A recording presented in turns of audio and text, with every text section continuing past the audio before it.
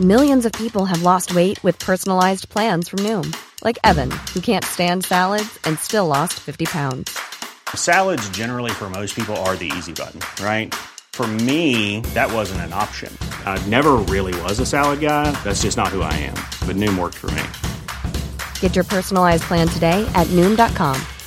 Real Noom user compensated to provide their story. In 4 weeks, the typical Noom user can expect to lose 1 to 2 pounds per week. Individual results may vary.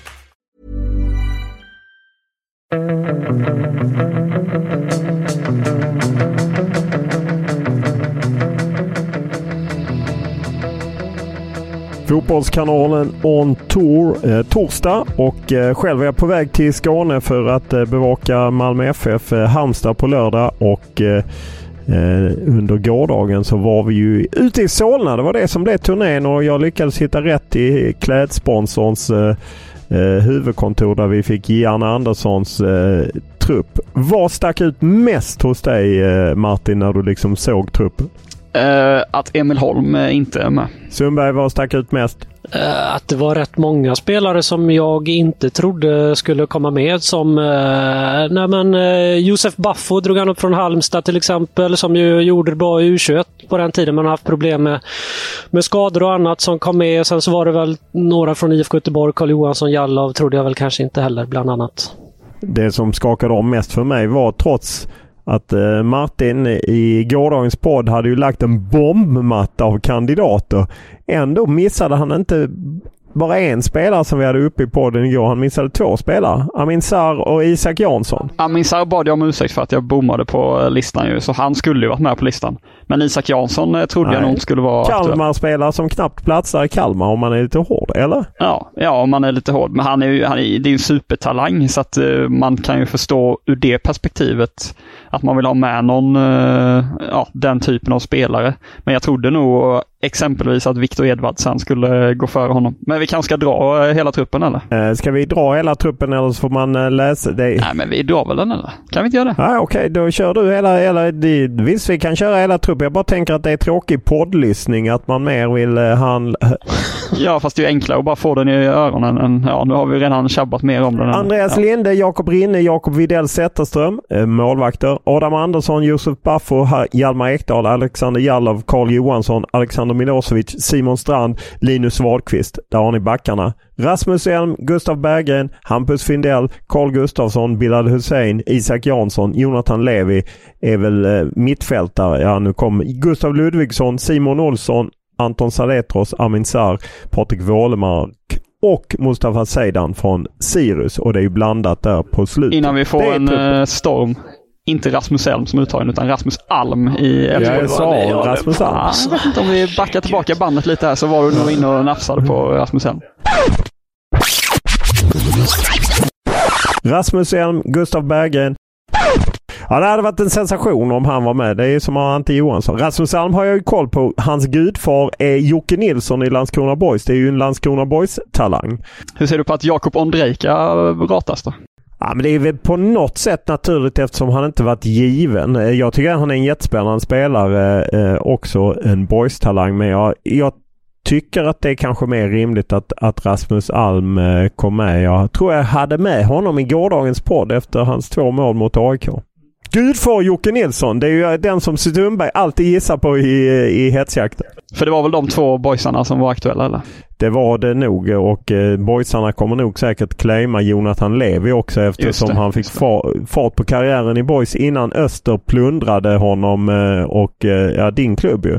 Under ledning av Mattias Concha. Tog honom gratis och skeppade honom ett halvår vidare till Rosenborg. Ja, det är så det går till i fotbollsvärlden har man lärt sig.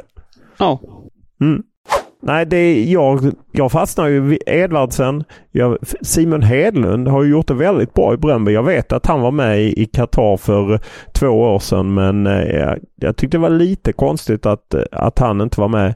Emil Holm som du var inne på. Jag tyckte både Emil Holm och Johan Larsson som vi pratade om. Jag fattade i och för sig att Johan Larsson skulle stekas, men Emil Holm var ju en skam. Ja, absolut, men jag trodde så här, skulle han ta ut någon från Rosenborg så trodde väl inte jag på Adam Andersson i första hand utan kanske på Stefano Vecchia. Men det blev Adam Andersson som kom med och inte Vecchia då. Det finns väl en aspekt kring Vecchia där att han ändå haft återkommande skadeproblem senaste säsongerna och att man kanske vill bygga upp honom en hel försäsong i Trondheim exempelvis. Jag vet inte om det kan vara någonting som de har tagit i beaktning. Men just på högerbacksidan då att Alexander Jallow och Linus Wahlqvist går före Emil Holm där. Att man inte hittar en plats till Emil Holm. Det som gjorde mig lite förvånad var ju att Janne tog upp innan han drog truppen att han hade varit i kontakt med Andreas Pettersson och Poya Asbaghi som jobbat med U21-landslaget. Och sen var Emil Holm inte med. Det gjorde mig förvånad. Han är ju precis den typen av spelare som om några år eller något år kan vara en spelare för det riktiga landslaget, tycker jag. Ja, och det är därför man undrar, vad sa Poya Asbaghi och Andreas Pettersson till Janne Andersson? Nej, jag vet inte. Nej, det vet vi ju inte. Men jag bara menar att man kan ju vända på det. Antingen försökte de sälja in Emil Holm eller så sa de att satsa inte på honom. För Poya känner ju Jallow bra också efter tiden i Blåvitt såklart. Och då tror jag att Linus Wahlqvist var given. Där behövde de inte fråga någonting. Så det stod väl mellan Emil Holm och Jallow. Men kan Linus Wahlqvist vara med som en form av mittback också kan jag tycka. Då kan jag tycka att det kan finnas möjlighet att ta med Emil Holm ändå. Då ryker Carl Johansson förmodligen kanske. Ja, och där är det väl så att jag inser att man här sitter i efterhand och plockar lite hur Janne motiverar. För han sa ju själv att det var bland svåraste trupper man har tagit ut. De har ju fått nobben. I Sverige är det ju Malmö FF som har sagt att de inte släpper sina spelare för de är för slitna. I Danmark är det ju FC Köpenhamn, Nordsjälland, Midtjylland, Århus och så lägg till det ryska Rostov där vi har Gigovic och Pontus Almqvist och det är väl de två som spelar. Så att de spelarna som det berör då är ju Erik Karl var inte möjlig att ta ut, Jens Kajust, Joel Andersson, Gigovic, Pontus Almqvist, Carl-Johan Jonsson, Pierre Bengtsson, Rooney Bargi, Daniel Svensson i Nordsjälland och sen Lewicki, Martin Olsson och Frans Brorsson nämnde han i Malmö FF som alternativ. Det är de som inte gick att ta ut då. Precis, och sen flikade han ju in under presskonferensens gång att Magnus Eriksson, han väntar tillökning. Han hade haft ett samtal med Janne och de kom fram till att han skulle tacka nej. Likadant var det ju kring Kristoffer Nordfeldt. Han har haft en diskussion med honom och att han inte skulle vara med. Och så, för att han har varit med sedan tidigare. Precis, och Tim Rönning ska opereras. Precis. Det kändes ju som att han hade varit med annars. Han hade varit med istället för Widell Zetterström. Då jag frågade Janne sen efteråt ifall han kunde peka ut någon spelare eller några som han var väldigt nyfiken på att se som har färgat i Allsvenskan eller i sina klubblag. Vet ni vilka två han pekade ut då? Nej. För han sa ju på presskonferensen när han fick den frågan så ville han inte ge sig in i det. I Allsvenskan? Båda i Allsvenskan, ja. Min gissning är Simon Olsson. Fel. Nej. Patrik Wålemark. Ja, en. Och Amin Sarr. Nej, Bilal Hussein den andra. Okay. Men det är 2 U21-spelare där, ja. U21-landslagsspelare. Och som jag har gjort det bra, framförallt Bilal Hussein och Wålemark har haft oerhört stark höst. Wålemark framförallt gjort mål och poäng nästan hela tiden och känns ju plötsligt har seglat upp som en glödhetsspelare. Men frågan är om han är den bästa Wålemarkaren genom tiderna. Det är tveksamt ändå. Vem rankar du högst i? Bosse var ju bra. Bosse var bra. Blir det ett sidoknäck i Portugal på det kanske? Ja, bästa Wålemarkarna genom tiden. Ja, eller ska du skrämma upp Levi igen att han ska säga att han är bäst i truppen som du lurade upp honom på läktaren? Han har inte släppt det nu. Han säger det efter varje match när vi ska prata om. Där är jag med Levi 100% där du lurade upp honom, Sundberg. Det var hårda tag. Ja, om vi kanske ska förklara då. Det var första dagen på någon januari-turné för några år sedan. 2019, Qatar. Där du får honom att säga att han är bäst i truppen och det skakar om och det blir rubriker och lagkamraterna tycker kanske inte att han är den roligaste i världen. Men Filip och sen var han inte bäst i truppen, åtminstone inte på de matcherna. Levi är alltid den bästa att snacka med efter matchen. Man vill alltid prata med Levi. Han är fantastisk. Fostrad i boys. I varje fall 1 år. Filip Dagestål blev lite förvånad över att han inte var med. Han spelar ändå vecka ut och vecka in i ryska ligan. Tolkade Jan Andersson på presskonferensen igår som att han föll bort på grund av att man tycker att man har koll på honom sedan tidigare. Men så mycket har han väl inte varit med tidigare ändå. Han har varit med på några januari-turnéer, va? Ja, det har han varit. Men det känns ju som en spelare som inte är alldeles för långt borta och sno en mittfältsplats med tanke på läget i riktiga landslagstruppen. Nej, och här känns det ju som att rätt många av dem, det som ju jag drog ju det i podden igår, men jag menar det är ju ett playoff i mars. Sen hänger ju väldigt mycket av resten av 2021 om Sverige når VM eller inte. Om Sverige missar VM, då kan man ju säga att Nations League som börjar där i juni-september blir ett slags sätt att spela in ett nytt landslag, tror jag, inför EM-kvalet som avgörs hela 2023 med sikte på EM 2024. Men om Sverige når VM så handlar det om liksom köra på de spelarna man har som är bäst för att få ihop ett lag av dem, helt enkelt. Så att det känns ju inte som att många av dem, det finns ju Alexander Milosevic och några som kanske har varit med på slutet, men annars är det inte många av de här som är aktuella om Sverige går till VM. Det var det jag tänkte fråga är, vilka ser ni som är möjliga jokrar i en VM-trupp? Jag tänker på Andreas Lindom, han får en bra flytt i vinter, kanske kan snå åt sig Pontus Dahlbergs plats om han får en bra flytt och får speltid. Jag tror då Linus Wahlqvist. Jag tror inte att det är inte för inte att han blir högerback i den här truppen med tanke på att det kanske har sett så där ut efter Lustig har slutat i A-landslaget, så jag tror att han kan ha chans. Jag kan inte riktigt se någon som det är möjligtvis Bilal Hussein att han skulle ta ett väldigt kliv. Det är ju Milosevic som ju varit med av och till, och jag menar han är ju inte purung längre, så att han är väl en som skulle kunna vara med. Linus Wahlqvist har du ju en poäng i, men uppenbarligen har de inte rankat, och han har ju varit med i början för Janne och sen har de inte tyckt att han har varit bra nog, och jag vet inte. Det känns på det sättet som att man inte hittar några riktiga fynd här, utan det är mer på rätt lång sikt som man tog ut den här truppen, och sa Janne att det är ju inte, om man skulle ta ut den bästa truppen så är det inte den här truppen man har tagit ut. Men Wålemark kanske också, om man får en riktig raketfart på utvecklingen ytterligare. Det är väl inte säkert att han kommer följa med här, för han borde vara aktuell och flytta kanske i vinter, eller vad tror ni? Ja, det är väl inte omöjligt. Samtidigt är väl ett perfekt sätt om inte transfern blir av innan dess. Häcken har ju det är klart att pandemin har pressat dem med Gothia Cup inställt gånger 2. Det innebär väl att de kanske behöver sälja av den anledningen, men de är väl inte jättepressade att behöva sälja. Som om det hade varit kanske en annan klubb som har lite tuffare ekonomi. Vi kan bara ska snabbt nämna också, Anthony Elanga finns ju med på listan över den enda jokern som kan dyka upp i den här truppen.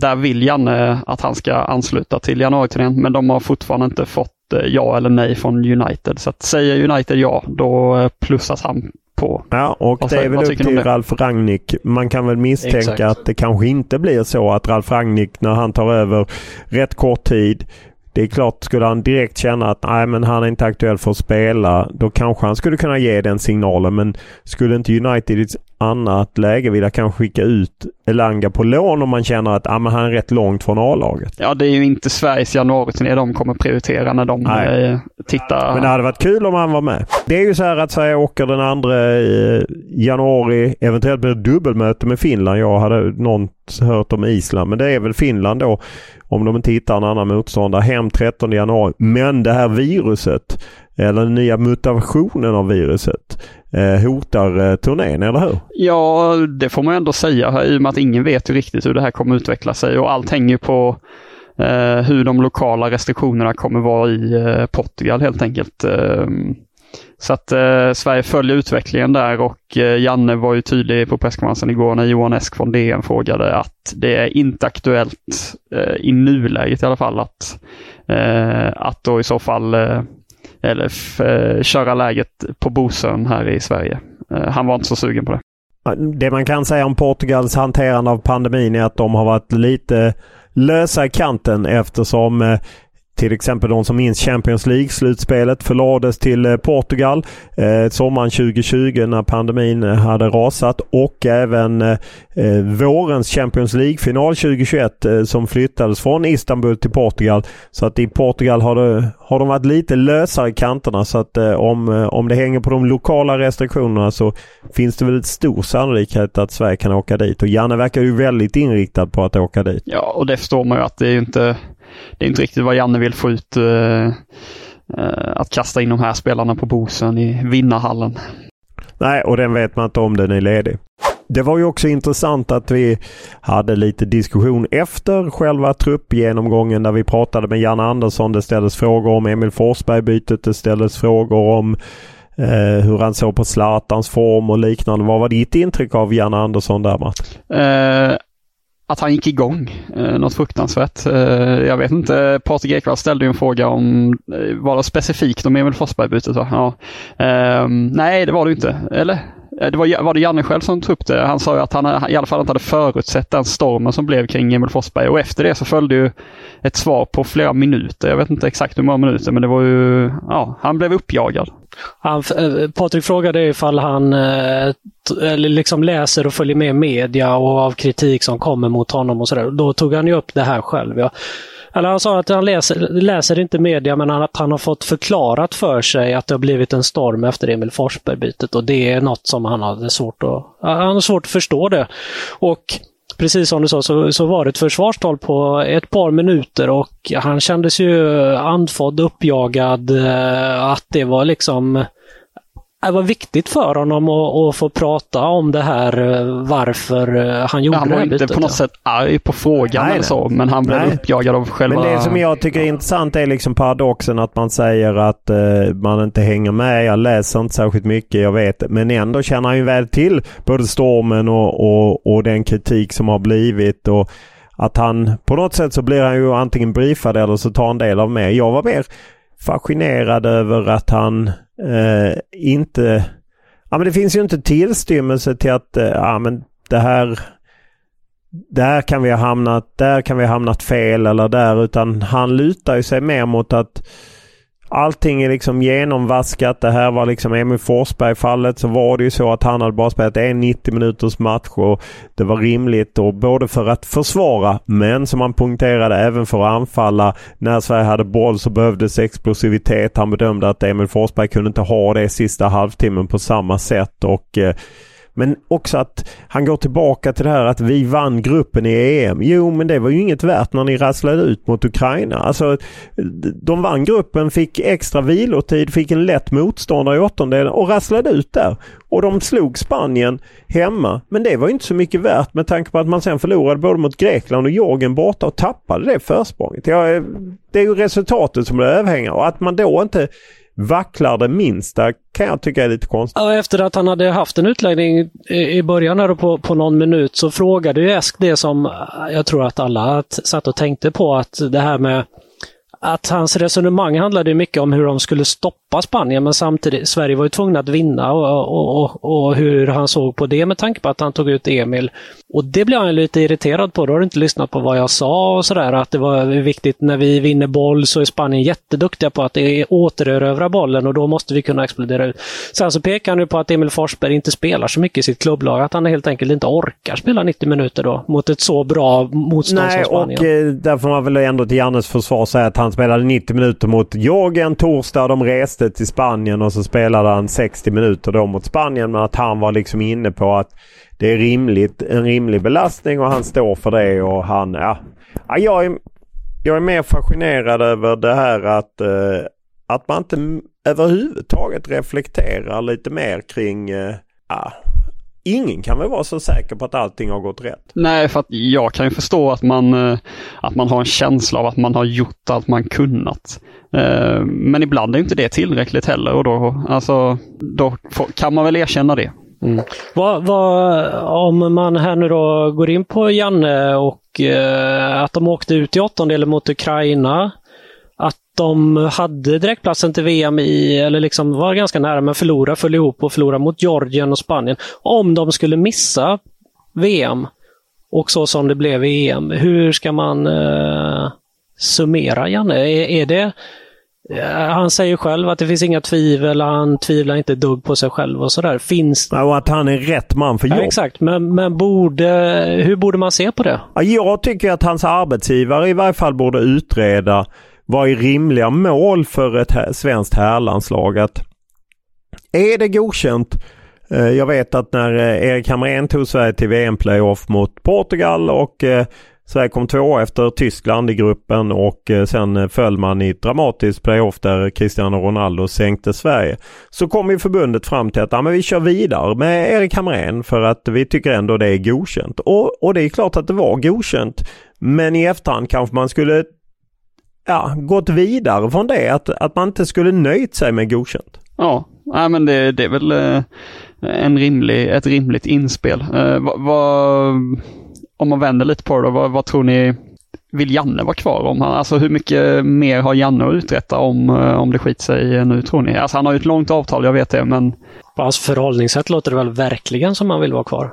Ja, det var så jag tolkade, för det var jag som ställde en del frågor i den häraden som ju inte... Det var inte så att han skulle avgå, utan jag ville mer bara höra att alla är väl till mans att man kan ligga och tvivla på sig själv. Det betyder inte att man har gett upp eller så, men för mig var det mer det här liksom, men jag är rätt man för jobbet och det tvivlar inte en sekund på.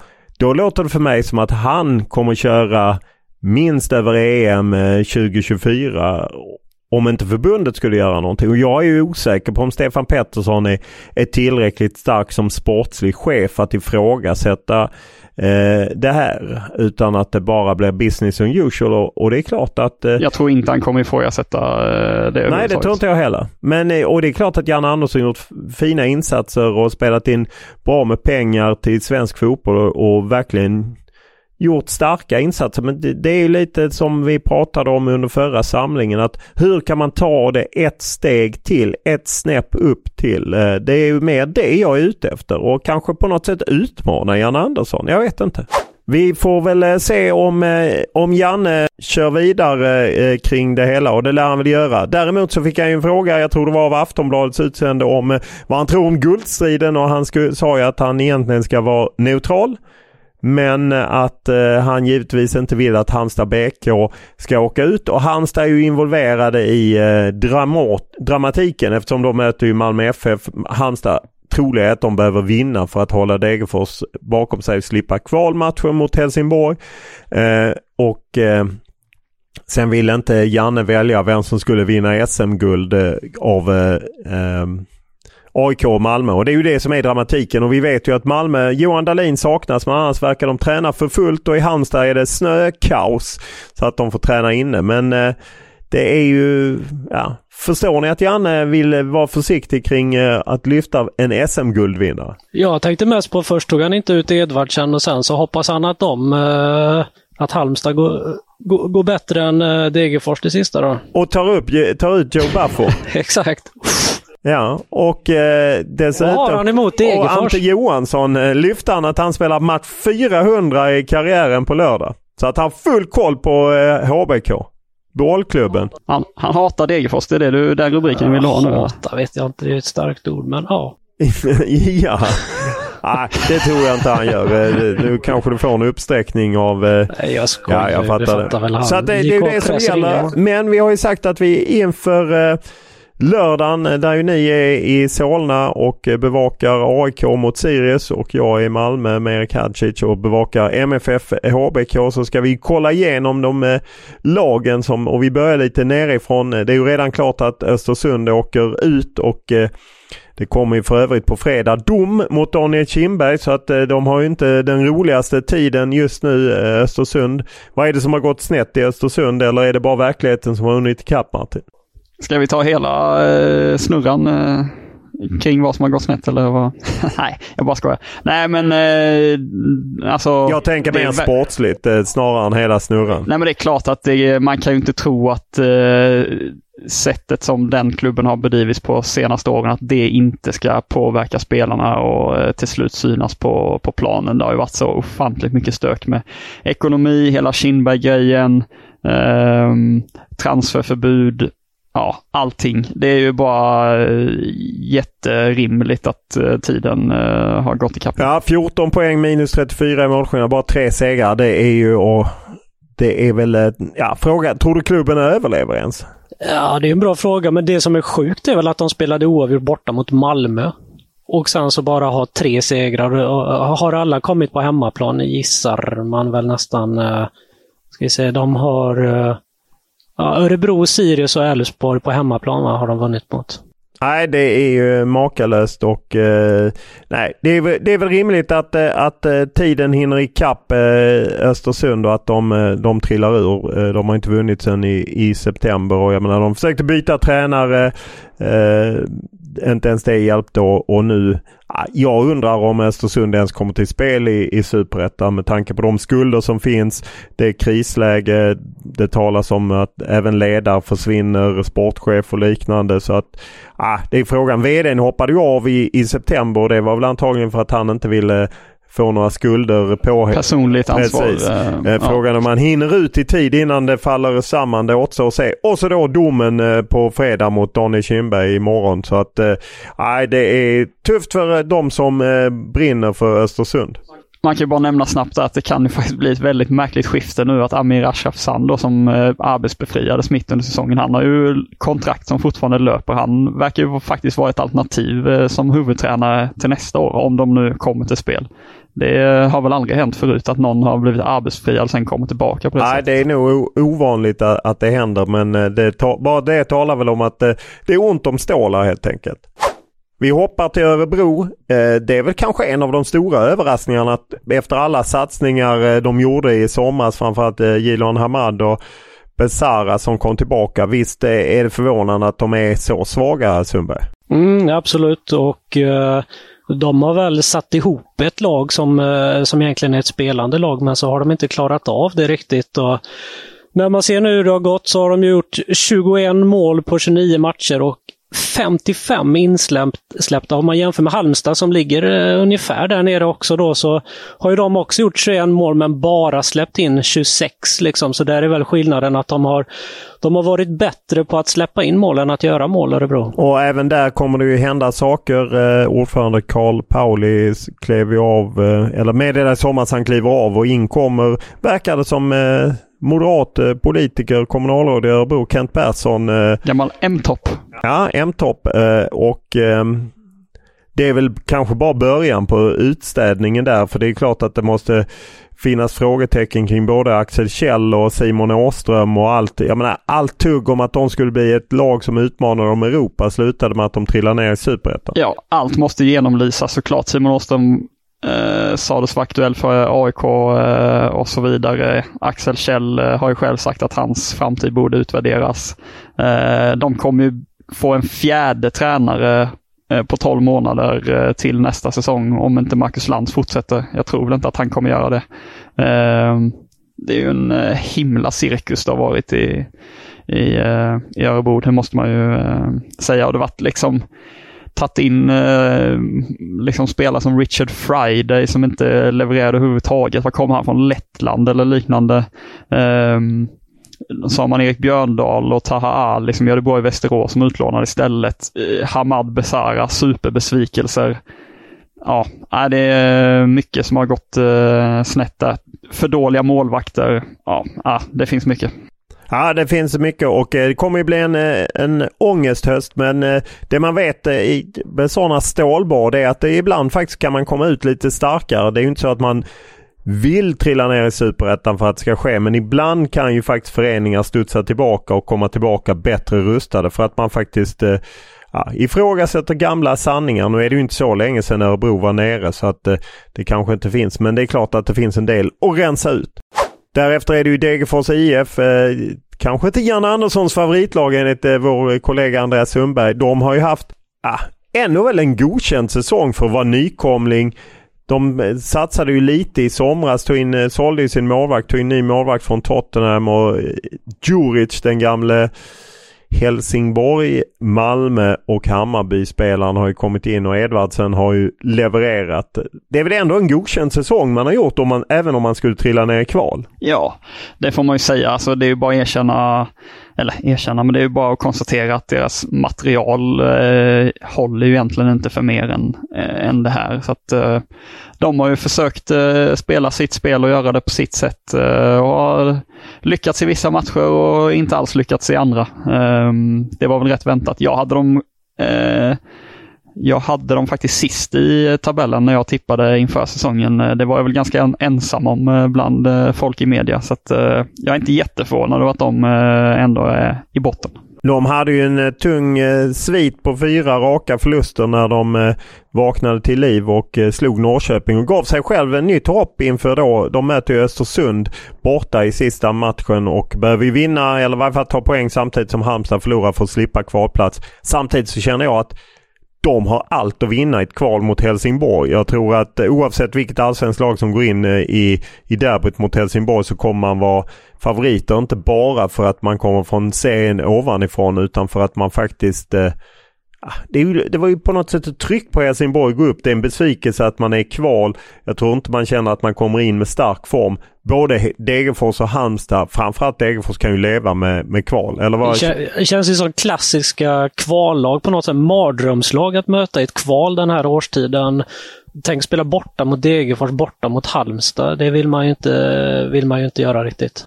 Nej, och sen kom vi då till Jan Anderssons absoluta favoritlag, Halmstads BK, bollklubben som ju... det är svårt att inte fascineras över hur starka de är bakåt. Det kommer inte bara bli lätt för Malmö. Absolut inte. Det var som jag var inne på igår. Min gissning idag är att Halmstad tar en poäng mot Malmö. Räcker det? Nej, det kanske det inte gör. Men jag bara menar att jag tror att de kommer störa Malmö och vara svåra att få håll på. Ja, de släpper in, som sagt in väldigt få mål och deras problem är ju att de gör väldigt få mål också. Det är ju det som har på något sätt skickat ner dem där. Men nog har de en chans med att pressa Malmö med lite ångest, lite guldångest. Det som talar för Malmö är ju att de verkar få tillbaka alla utom Johan Dahlin. Jag tror inte på Halmstad. Vi snackade om det i podden igår också. Jag tror att jag tror just Malmö borta, det blir ju inte mycket svårare än så. Så jag tror att ett Malmö som är piskat att vinna, eller liksom, de måste gå för det också såklart. Så att jag tror att det blir lite för svårt. Är det en besvikelse att Halmstad är här eller är det rimligt? Jag upplever att det Magnus Haglund har gjort, han tog upp dem och att de med det material de har. Det är väl på något sätt satsning på Marcus Antonsson som inte riktigt burit frukt. Det är ju naturligtvis inte, han är ju inte ensam skyldig, men man hade ju trott att han som kontringsspelare skulle göra mer mål än vad han har gjort. Ja, men så är det ju. Sen finns det väl Tott Wikström, Ahlstrand, kanske man hade haft en liten förhoppning om att någon av dem skulle bara breaka totalt. Men i mångt och mycket har de gjort en jättefin säsong och jag trodde nog inte att de skulle hamna i den här situationen, att det skulle bli kval. Jag trodde nog ändå att de skulle klara sig. Jag måste ändå säga att jag är imponerad av sättet som de har tagit sig an den här säsongen. Att de kommer in och kommer upp så bara släppt in 26 mål. Liksom. Det är bara AIK av lagen där uppe som har släppt in färre mål. Det är otroligt starkt. Nej, och Ante Johansson, 400 matchmannen. Och Joe Buffo, nyblivne landslagsmannen, de har gjort ett strålande jobb. Så att det är väl Pelle Olsson. Det som Jan Andersson klassificerar som årets värvning i Allsvenskan. Det är han som har satt linjerna. Den gamla Gävle- och Djurgårdstränaren, eller? Ja, det stämmer. Och så är det en boysare längst fram. Sadat Karim. Ja, precis. Men han har inte heller tänt eld på Allsvenskan. Ja, fast han är väl ändå rätt vass tycker jag. Ja, okej. Jo, men det är ju dina österögon. Fan, du kommer nästan ut som HBK-are i den här podden. Jo, men det är ju lite samma andas barn. Det är Blåvitt, det är Stig Nilsson, Stig Svensson. Hookajat-färgerna är. Ja, det är... Nikolaj Alho, Hookajat-legendar, han vill hålla sig väl... Tim Sparv också ju. Absolut. Han vill hålla sig väl med Jan Andersson. Han vet vilken sida smöret är, eller mackan är bredd på, eller vad man säger. Finns det inte något sånt talesätt i Småland? Det kommenterar jag inte. Nej, okej. Då kör vi på spåret och denna gång så har jag lagt om lite så att det är en gammal vinterturnéhjälte. Någon som har gjort bra ifrån sig på en vinterturné. Och, är det du som bedömer om han har gjort bra ifrån sig? Eller? Ja, det är faktiskt andra som kan bedöma att han har gjort det också. Men jag vill inte avslöja mer. Då kör vi. 15 sekunder, 10 poäng. Och rycker du idag Sundberg på fel gubbe, då får du fel. Kom igen nu. Från och med nu. Talangen tog de första kliven i Högaborgs BK och har nätat 2 gånger på vinterturnéer. Är det Jordan tog inte... Kalili eller Jordan? Jordan tog inte första kliven i Högaborg. Han börjar väl utomlands. Ja, vi avvaktar. Och då går vi ner på 8 poäng. Genombrottet kom i Malmö FF. Han flyttade sedan till Djurgården. Han har även spelat för 3 ytterligare svenska klubbar. Är det Nannskog eller? Vi drar. Drar ni? Ja, gör du det om du vill. Är du säker? Vi säger Nannskog. Du är säker? Ja. Nej, du klarar inte det. Då kör vi på 6 poäng. Stod för mål mot Ecuador och USA och har gjort 7 landskamper, varav 2 med det riktiga landslaget. Är det... Concha har spelat i Malmö och Djurgården, men han är inte Högaborgs kille. Högaborg, väl? 4 poäng. Utlandskarriären tog honom till Kina och Norge. Vad fan? Men det här är ju Nannskog. Ja. Men du är dum i huvudet ju. Vilken riktig jävla du sa ju Nannskog efter signalen hade gått. Så jag trodde inte du ville stå på det. Vad gör du? Ja, vad hände? Nej, men det blir ett missförstånd. Ja, det är otroligt ju. Tog vi denna på 10 poäng? Nej, 8. Ja, starkt. Då är vi tillbaka på fredag. Helt enkelt. Då kanske det blir allsvenska guldhjältar.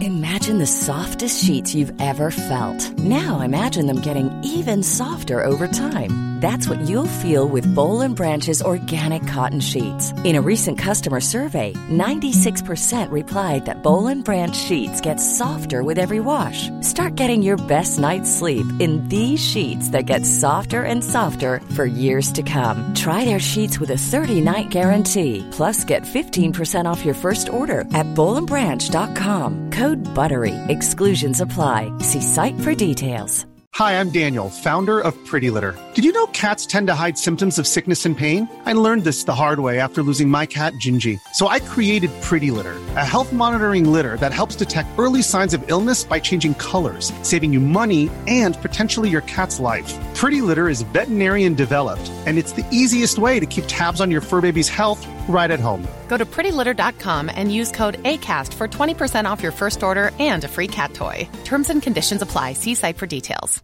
Hey, it's Paige DeSorbo from Giggly Squad. High quality fashion without the price tag. Say hello to Quince. I'm snagging high-end essentials like cozy cashmere sweaters, sleek leather jackets, fine jewelry, and so much more. With Quince being 50 to 80% less than similar brands. And they partner with factories that prioritize safe, ethical, and responsible manufacturing. I love that. Luxury quality within reach. Go to quince.com/style to get free shipping and 365-day returns on your next order. Quince.com/style.